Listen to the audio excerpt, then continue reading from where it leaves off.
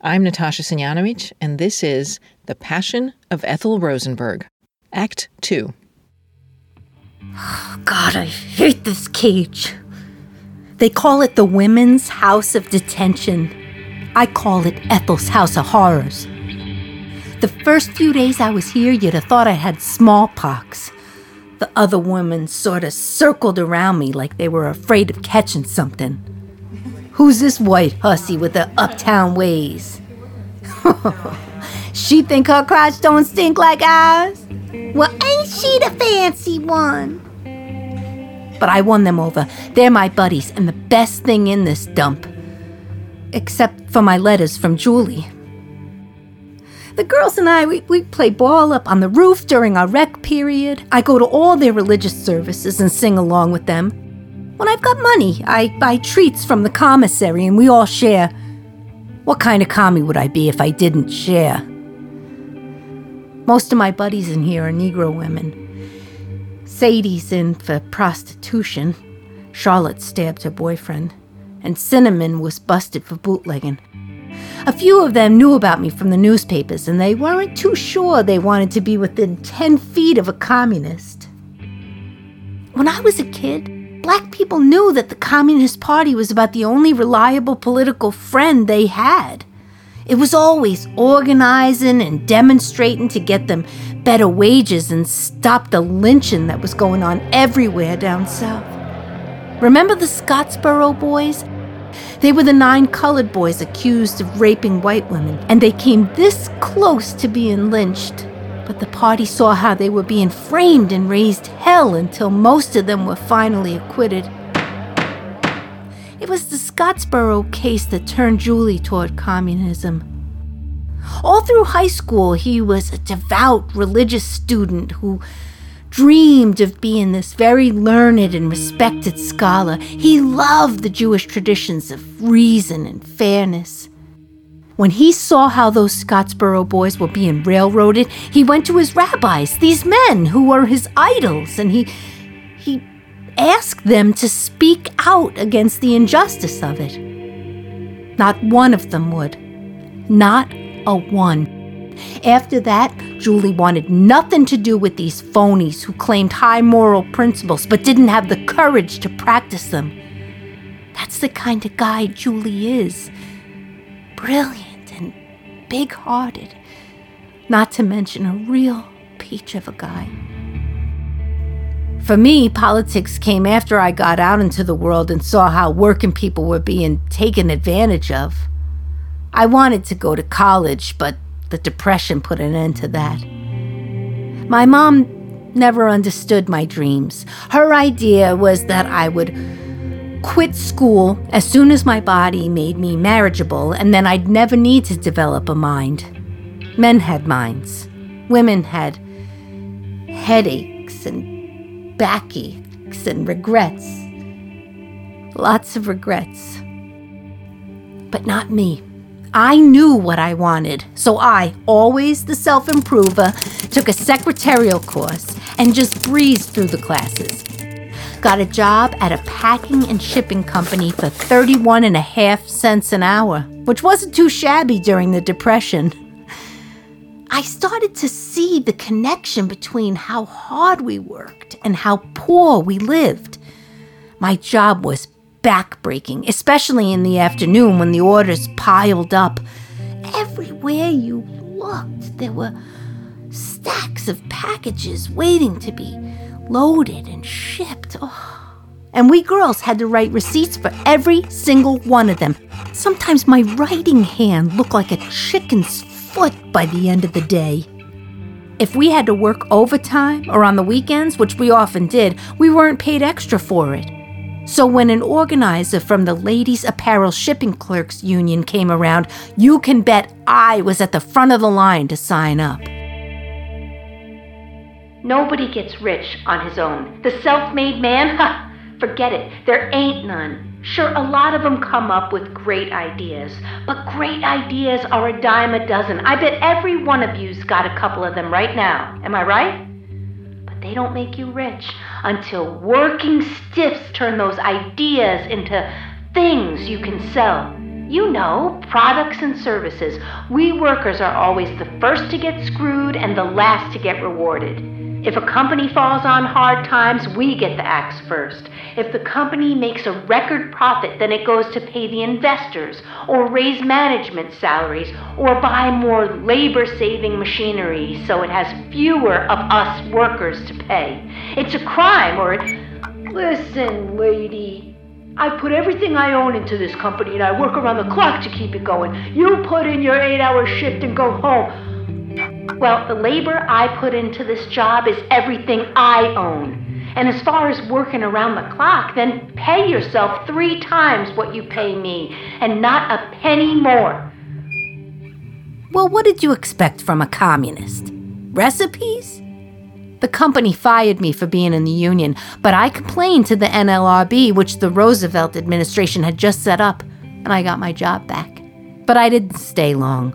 I got a better deal as a stenographer for the Bell Textile Company, and I promptly joined the union there. They couldn't keep little Ethel down. Because my new job paid more, I was able to afford singing lessons at a hefty $2 a piece. I had heard this choral group, Schola Cantorum, that made some of the most beautiful music I'd ever heard. I wanted to be a part of it. The catch was you had to know how to read sight music before you could audition. That was all new to me, but I wanted so much to sing that I taught myself. I wasn't a wizard at it, but at the age of 19, I became the group's youngest member. The icing on the cake was that I got to sing with the chorus at Carnegie Hall. After that, they asked me to sing at a benefit for the International Seamen's Union, which, as you might have guessed, was on strike. Beautiful dreamer, awaken to me. Starlight and dewdrops are waiting for thee. Sounds of the rude world heard in the day, lulled by the moonlight, have all passed away. When I finished singing, this tall, good-looking guy came up to me and introduced himself. Said his name was Julius Rosenberg and that he loved my voice. That's how it all started. Julie was 18 and I was 21. We were magnificent. We were communists, and that meant we were the good guys. We were freedom fighters, putting our lives on the line for the working class and agitating against the fascists who were taking over in Spain and Italy and Germany. We had a world to save. Oh, every day I spent with him was glorious. The nights in here can drive you crazy. The lights are out, the cells are mostly quiet. There's nothing to keep your mind from whirling out of control. But then it dawned on me. I realized I could think my life through and plan how I'll change things once I get out. When you're raising babies and cooking meals and visiting neighbors, going to party meetings, walking the picket line, your brain gets pretty scattered. You think you're enjoying life, and you are, in a way, but you're enjoying it in little pieces that don't quite fit together. Once I got used to the fact that I had absolutely no power to change my situation in here, a kind of calm came over me. Do you have any idea how good it feels never having to do a lick of housework? Not that I was winning any prizes before. Sometimes our apartment looked like a dress rehearsal for the Dust Bowl. But Julie didn't care. He had me. Often. Not long after we got married, Julie got this great job with the Army Signal Corps. Problem was, he had to travel a lot. So I was alone in New York and still practically on my honeymoon. But I was proud of Julie, And if I had to curl up in bed and cry sometimes, or climb walls without the aid of a ladder, I could take it. And when he did get home, we made the most of it.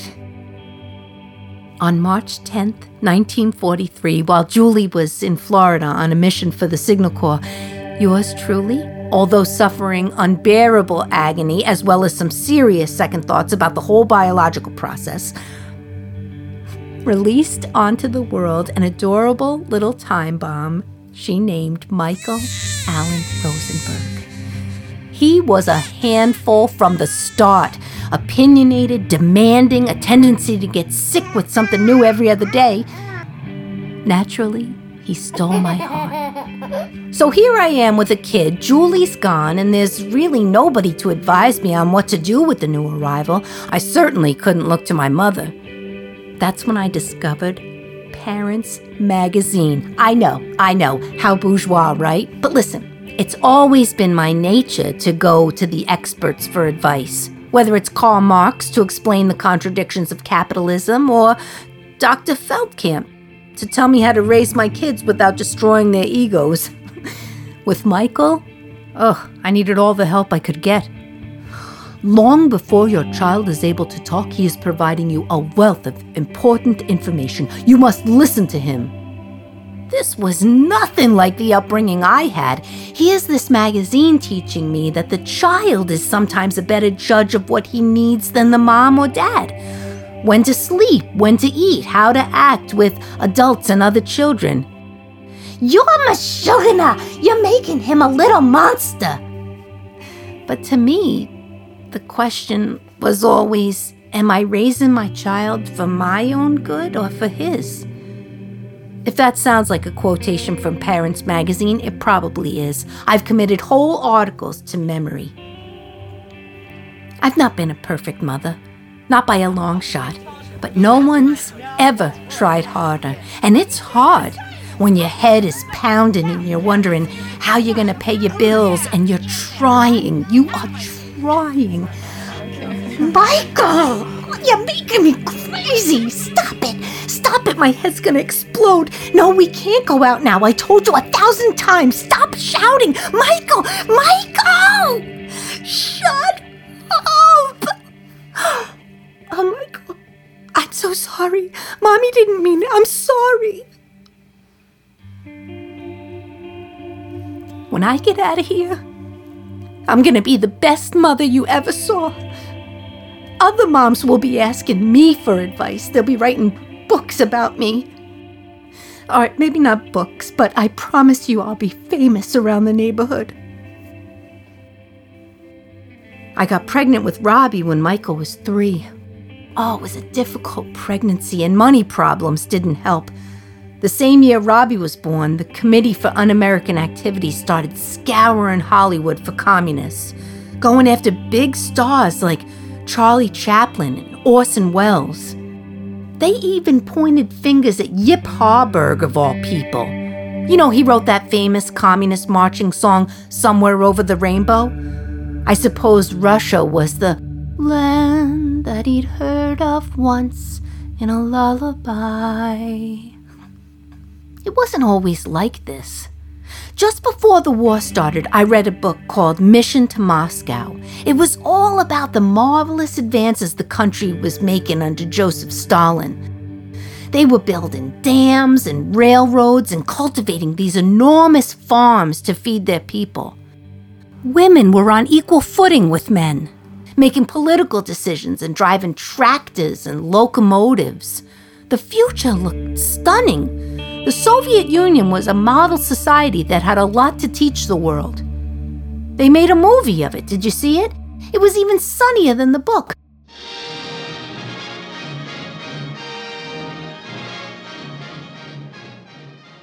There is a scene where the American ambassador flatters Stalin for all he's accomplished. Back then, American politicians had nothing but good things to say about Russia. The press often referred to Stalin as Uncle Joe. And he does look like everyone's favorite uncle. How such a great country and a great man can become poison almost overnight. Julie got fired from the Signal Corps because of his party connection. He fought hard to get his job back, even denied he'd ever been a communist. But it didn't work. It's been trouble after trouble ever since. He knows engineering, but he doesn't know how to make it pay off. So we just limped along financially. I wasn't much help to the family's fortune, so there we are buying groceries on credit or borrowing food from our neighbors. Wouldn't you think that if we'd really been Soviet spies, important spies, Russia would have paid us enough to live on? Now comes the trial. I lie here trying to get some sleep, and sometimes I imagine seeing these newspaper headlines about us in big 2-inch letters. Julius and Ethel, home with kids. Or Atom duo walks as FBI squawks. America is up to its ears in this war in Korea, and they're pinning all the blame for the war on communists. Any kind of communist, but all Julie and I have done is stand for the same principles we've had from the beginning. We believe the world should belong to the people who keep it running. Farmers, coal miners, bus drivers, and even overcompensating Jewish housewives and bumbling machine shop operators. Russia exploded its own atomic bomb in 1949. Oh, that must have been the one Julie told him how to build. Oddly enough, they didn't send us any royalty payments for it. Kind of high-handed of them, don't you think?